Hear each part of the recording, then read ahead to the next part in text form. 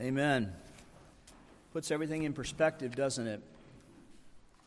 As Calvin would remind us in Book 1, paragraph 1, the first sentence, true wisdom comes in first and foremost knowing who God is, and in light of God's glory, we see ourselves and understand who we are as creatures.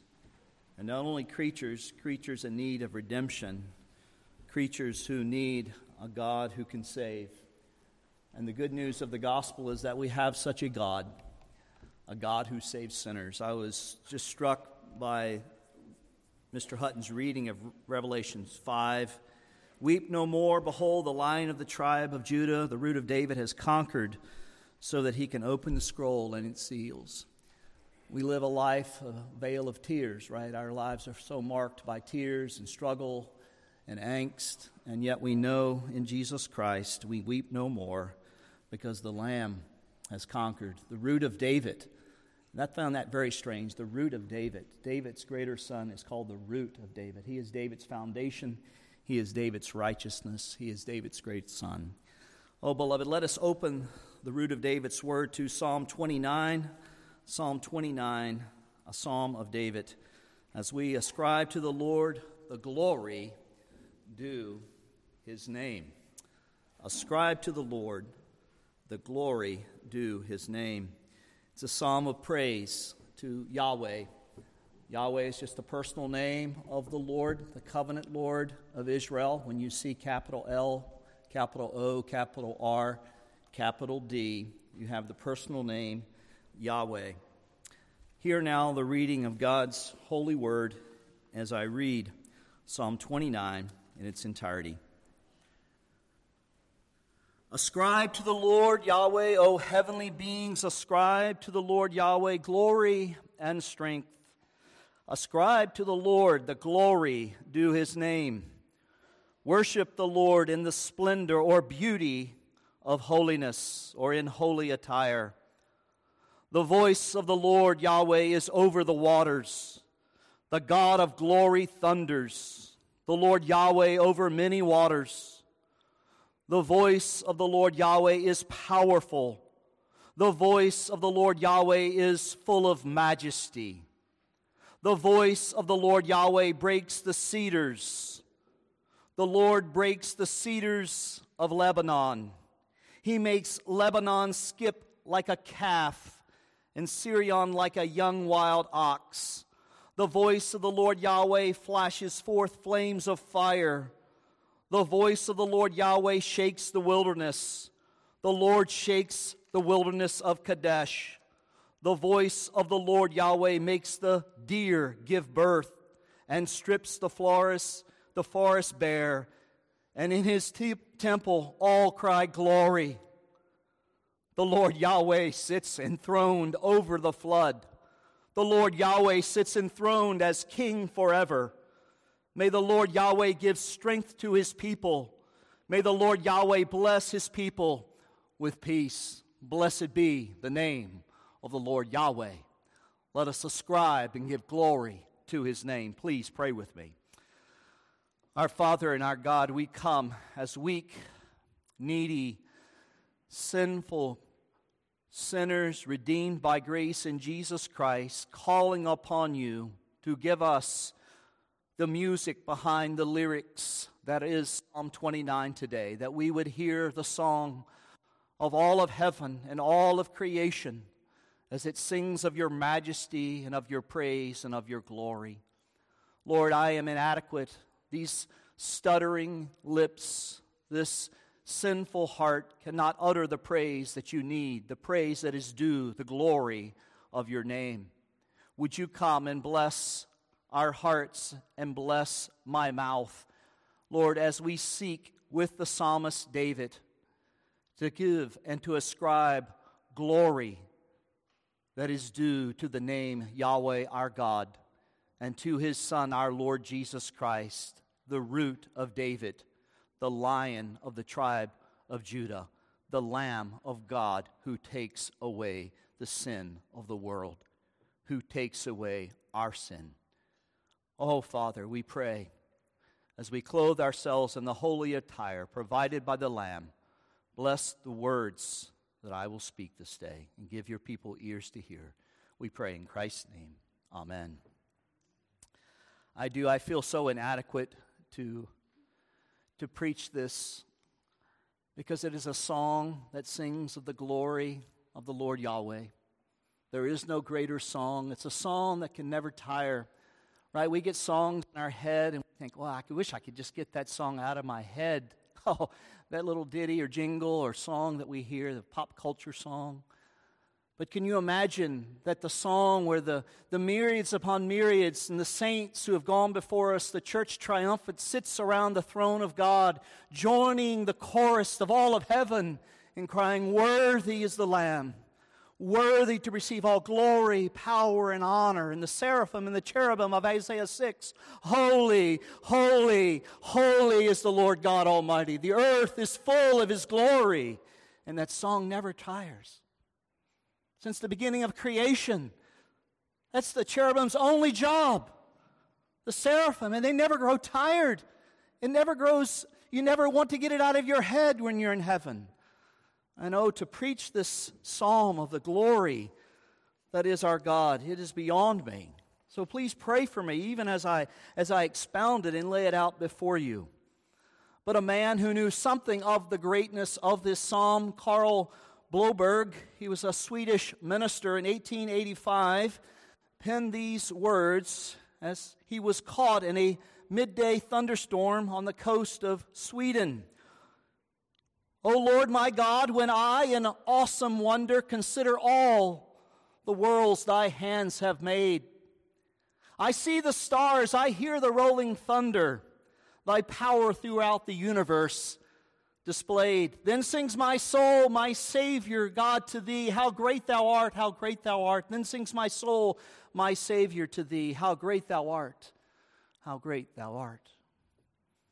Do you ever get caught up in the glory that is the triune God? It is the greatest thing a man can think about. The greatest thing a man thinks about is what he thinks about when he thinks about God. Do you ever get enraptured like David, like Mr. Bloberg? As you read Psalm 29, you get the sense that David himself penned this psalm as he reflected on the majesty and the supremacy and the power and the might of God as it's displayed in a thunderstorm. And as if there were any doubt about who the psalm is about, did you notice as I was reading the Word of God, 18 times in 11 verses, the personal name of God is mentioned. It's all about God. It's consumed with God. It's theocentric to the max. It's full of the glory of God. And the phrase, "the voice of the Lord," occurs 7 times. There are no petitions in the psalm. There are no lamentations in the psalm. There are no confessions of sin in the psalm. It's all about the glory of God. Just a call to join all of creation in heaven and on earth in the worshiping of the triune God. And of course, it's very Presbyterian. It divides nicely into 3 parts. And here are the 3 parts that we'll look at this morning. Worship the Lord for His glory in heaven, in verses 1 and 2. Worship the Lord for His glory in heaven, verses 1 and 2. Worship the Lord for His majesty and sovereignty over all the earth, verses 3 to 9. And thirdly, worship the Lord for His majesty in the midst of His people, verses 10 through 11. So let's look first to the first point, verses 1 and 2, as David takes us, as it were, as he ascends into heaven and calls on heaven to manifest and praise the glory of God and the worship of the Lord for His glory in heaven. David's overflowing heart immediately calls on the heavenly beings, the sons of might, O heavenly beings. This is the angelic host that fills heaven. And what is he calling them to do? Ascribe to the Lord glory and strength. Ascribe to the Lord the glory due His name.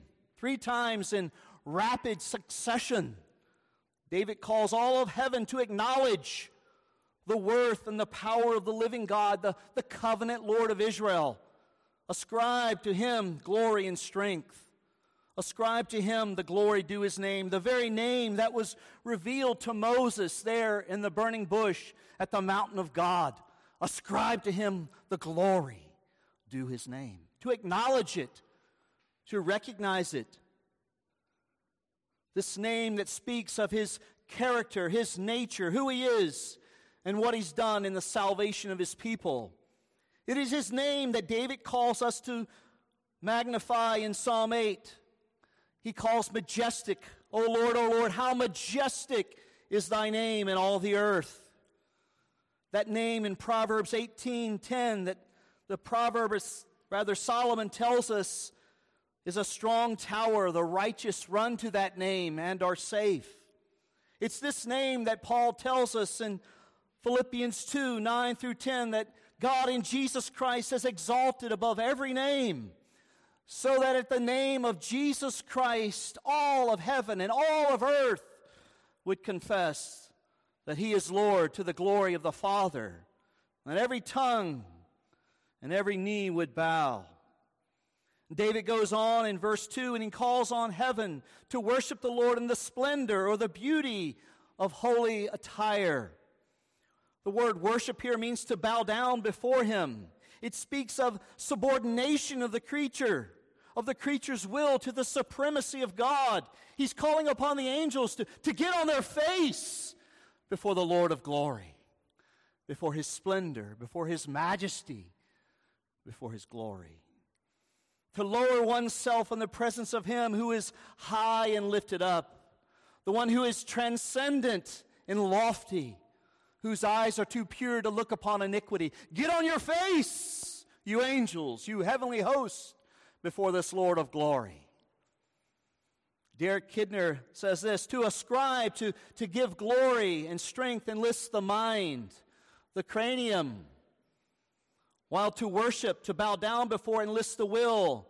You see, it's a matter of submission. And David calls the angels and the heavenly host to bow down before the Lord in the splendor of his holiness. For there is no one like our God, the only wise God, who in his being is infinite, eternal, unchangeable, in his wisdom and his power and his justice and his mercy and his goodness and his truth. There is none like him, no, not one. The Lord, and him alone, he is the Lord. He is the great King of heaven. We're to worship. But we think to ourselves, we stop and we pause. But why does David call upon the angels to do what the angels were created to do? Why? Why does the king call upon the angels to worship? I believe it's because Saints, David's heart is so full with the praise of his God, it's bursting at the seams. He feels his own worship is so inadequate, so unworthy of the glory of God. He calls on the angels to come along and to aid him, to equip him, to join with him, because of his faulting tongue and heart are so inadequate. He knows his worship to be inadequate to express the greatness and the worth of his God. So he calls upon heaven to join him in ascribing glory to the Lord, the glory due his name. And beloved, as redeemed sinners in Jesus Christ, as new covenant believers in David's greatest son, should we be any less amazed at the glory of God and do any less than David says here? Should we be any less amazed at the greatness of God revealed in Jesus Christ, God's final word, his only begotten Son? Right? Are you downcast today? Are you preoccupied with the week before you or the week behind you or the circumstances of life? God calls upon us to make a sacrifice of praise, to begin to praise him in the midst of your circumstances, in the midst of your sorrows, in the midst of your trials. You know, so many people come into my office, and it's always about me and my problems. And I understand it because I have a lot of problems as well, a lot of trials, a lot of heartache. But what I have found is that when you begin to look out, and you begin to look to heaven, and you begin to meditate on the greatness that is our God and His majesty, and you give Him the glory due His name, it puts everything in perspective. It recalibrates the heart and the mind and the will. It brings it into submission to what is true, what is eternal, what is unseen, the triune God. Well, beginning in verse 3, it shifts, doesn't it? The scene shifts from the worship of God in heaven to the worship of God in all the earth. That leads us to our second point. Worship the Lord for His sovereignty over all the earth. Verses 3 to 9. Now, David takes us from the throne of grace where the angels have gathered, where everything that lives, like Psalm 150, is ascribing glory. Everything that breathes is to praise the glory that is our God, to give Him the glory due His name. He takes us from that scene to the Mediterranean Sea via a thunderstorm in verses 3 to 4. A storm that sweeps and begins to gather on the horizon there on the Mediterranean. That large body of water there, where Paul had all those missionary journeys where he would go throughout all of Europe proclaiming Jesus Christ. The storm begins to gather. The clouds are growing dark. The storm manifests itself in great power and great glory, and it begins to move inland. It begins to move into the north, to the mountains of Lebanon, all the way back down south to the wilderness of Kadesh. We have three scenes: the sea, the mountains, and the wilderness. In verses 3 to 4, David tells us that in the storm is the voice of the Lord. It's over the waters. The God of glory thunders. The Lord Yahweh over many waters. The voice of the Lord is powerful. The voice of the Lord is full of majesty. You see, the Lord God controls and commissions the storm. He's directing the storm to His own purpose and glory. He's the King of kings above the storm, who's called the storm into being, into existence for His own glory and majesty, empowering, ruling, and directing it. Now, you're not going to hear that on the Weather Channel. You're not going to hear that in your university biology class or meteorology class. But I wonder if our children are hearing it in their homes. If fathers are taking up that other book, the Word of God as it's spoken in creation. Are we teaching? Are we using it to catechize our children of the glory and the splendor and the majesty that's due unto the God who is? Are we teaching our children to listen for the voice of God as He speaks? As the heavens are not silent, as the psalmist would say. There is no language and voice where they're not heard. Do you take up the book of general revelation? And do you use it? The great theologians and the great Christians of the past did that. Jonathan Edwards loved spiders. He loved the glory and the majesty and the supremacy of God as it's seen in a spider. Kids, do you like thunderstorms?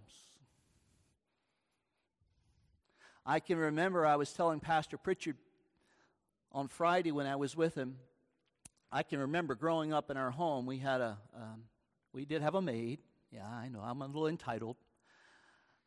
Her name was Queenie. Love her. Simple saint. Not really that bright as far as intellectually, not very cerebral, but she feared God. And I can remember as a small child sitting in that home on Seminary Avenue, north side, where I was being raised. When the thunderstorms would roll in, she'd say, "Dennis, we need to sit down. That's the Lord's word. The Lord is speaking. Let the earth be silent before Him." Fathers, do you do that? Are you too busy talking about the high-pressure system, meeting that low-pressure system, and creating this disturbance in the atmosphere? Do you take the beauty and the glory and the majesty of the voice of the Lord as it's heard in creation? Where have all the poets gone? Where have those who believe in the supernatural gone? Are we so landlocked in this immanent frame of existence we no longer hear the voice and the glory and the majesty of God in His creation? Oh, Father, pity us this day. You've given me ears to hear. Would you open them to hear your voice? 7 times I'm told that the voice of the Lord is heard in the storm. And I wonder if you or I have this week recently heard the voice of the Lord in the beauty and the glory of creation and cried out, ascribe to the Lord the glory due his name. You know, it was a storm that God used to change the life of Martin Luther. He was studying law and he was caught in a thunderstorm. A bolt of lightning struck nearby and he cries out to St. Anne. Now, we know Luther had a lot of theological development to undergo, right? We know that. But when that lightning bolt struck, he cries out in fear. It must have been that lightning bolt that I had experienced in Virginia Beach. One of the worst storms I ever personally have been in was in Virginia Beach, believe it or not, right outside of Walmart. There was a pole right there as I was exiting. It was torrential rain. It was raining wildebeest and elephants. I mean, that's how much it was raining. And that lightning bolt struck that transformer, and it's exploded. And it was the glory of the Lord. The voice of the Lord thunders, you see. There are no arbitrary storms, no arbitrary raindrops, no rogue molecules, according to Psalm 29. Right? Are we so sophisticated that we have missed the glory of God, that we have an explanation, scientific explanation to explain the poetry of life away, to explain the beauty of life away? And I'm not talking about being romantic and being sentimental. I'm talking about what the psalmist is teaching here in Psalm 129 or Psalm 29, that his glory is seen. It's seen in the storm.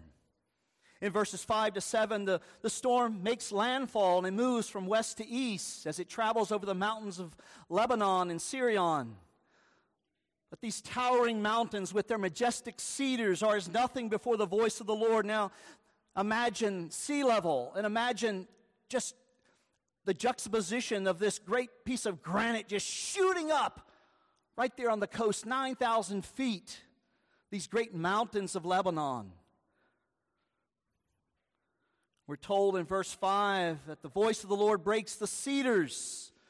The Lord breaks the cedars of Lebanon, these massive trees that were and are circumference 40 feet in diameter. They snap like twigs before the voice of the Lord as the storm rushes down the mountains. He speaks with the thunder and the mountains shake. Nothing can stand before the voice of the Lord. Verse 6, the mountains, they skip like a calf, like a wild ox.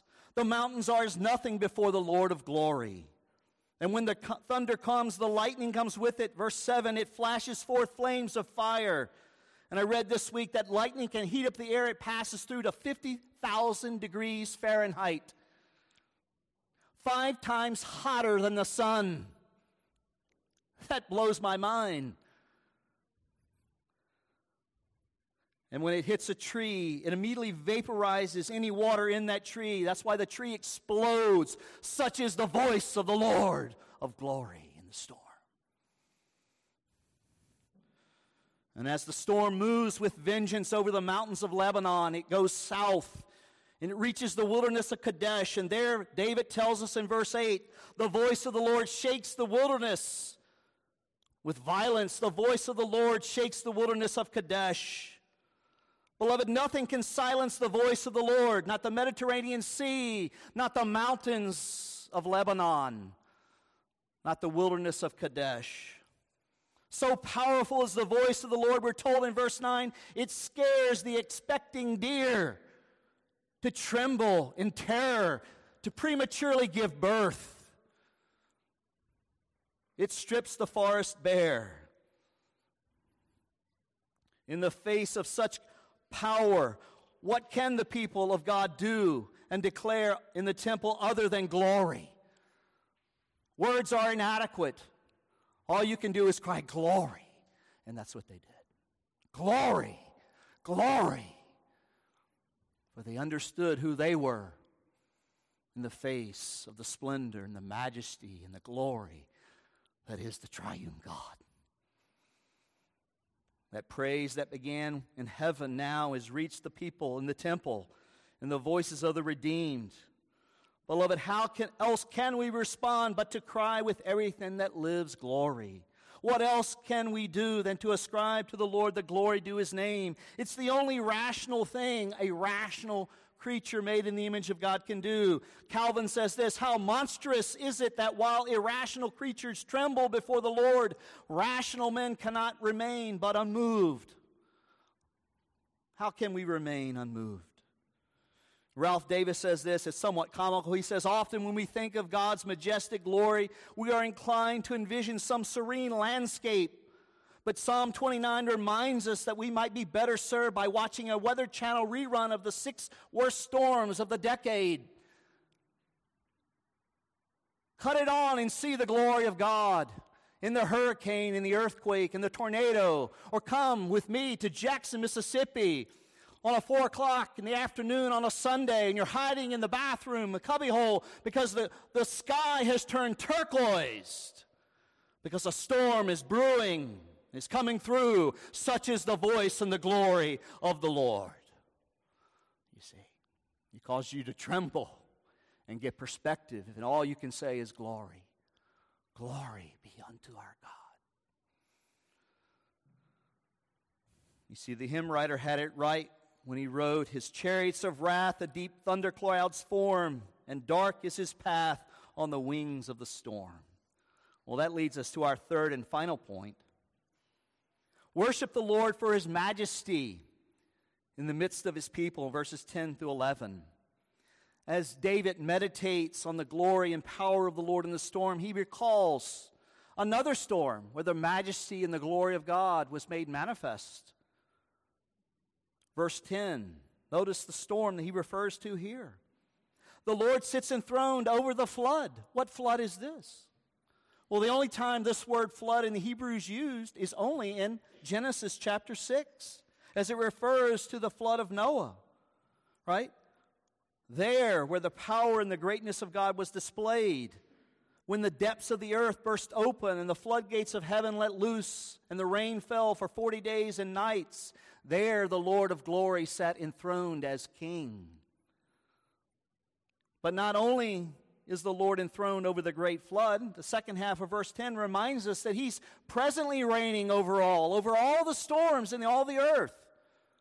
Whatever the storms are, whether they be the storms in nature or the storms in your life, the Lord is reigning over those storms. He's not vexed. He's not anxious. He's not worried. No, he's reigning in glory over your life and all the storms that you're going through and will go through. Upon his throne he sits, he were told, giving strength and peace to his people. The ESV translates verse 11 as a petition. See that? See where it says, may the Lord give strength to his people? It's better rendered, the Lord Yahweh will give strength to his people. The Lord Yahweh will bless his people with peace and shalom. And isn't it interesting that amidst this great storm that David has painted for us, from the Mediterranean Sea to the mountains of Lebanon to the wilderness of Kadesh, the very last word that he speaks is the word peace, shalom. He reminds us that the Lord is not only enthroned king forever, he's the king who strengthens us, who uses his peace and gives us his peace to his storm-weary people over all the storms of life. Amidst the trees that are shattering, the mountains that are quaking, there sits in heaven a Savior, our Lord Jesus Christ, God's right hand, who uses his strength to bless us with his peace. And we conclude this psalm by asking ourselves, where else have we seen the glory of the Lord in a storm? And I thought to myself, well, we see the glory of the Lord in the storm in Mark chapter 4, do we not? There on the Sea of Galilee, Jesus and his disciples, right? They've gone out. It was his idea, the Lord Jesus' idea. Let us go out on the sea and get some rest. So he's laying down there on the cushion in the stern of the ship with his head on the pillow. And again, a storm begins to form in the Mediterranean. It's so violent and so fierce and so terrifying, we're told, that the waves begin to break over the boat. And the disciples are panicking. They're in great terror and great fear. They cry out, "Oh Lord, do you not care that we're perishing?" The Lord Jesus, fully man and fully God, the God-man, awakens from his sleep, and he speaks to the storm, to the fear of the wind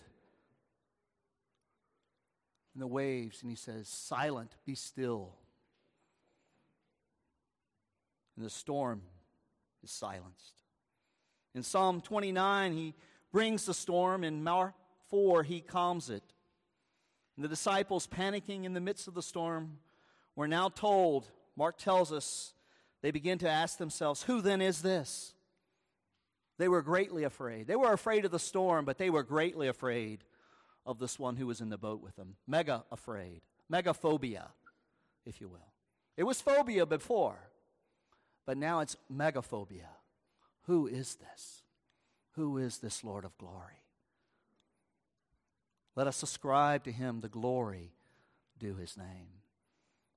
And fathers, next time you have a thunderstorm, take the thunderstorm in your hands and use it to teach your children and your wives the glory of the Lord. Ascribe to the Lord the glory and strength. Ascribe to the Lord the glory due his name. May God give us grace to hear him speak in the storm. Let's pray together. Our Father, we thank you for your goodness and your mercy.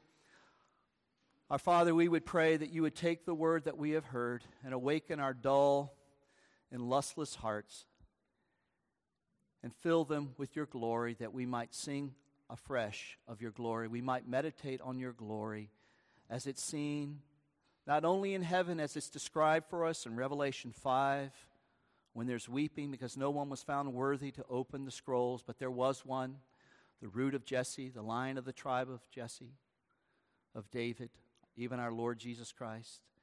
Not only there, but also seen in the book of general Revelation as you speak through the weather and through the storm and through all of life.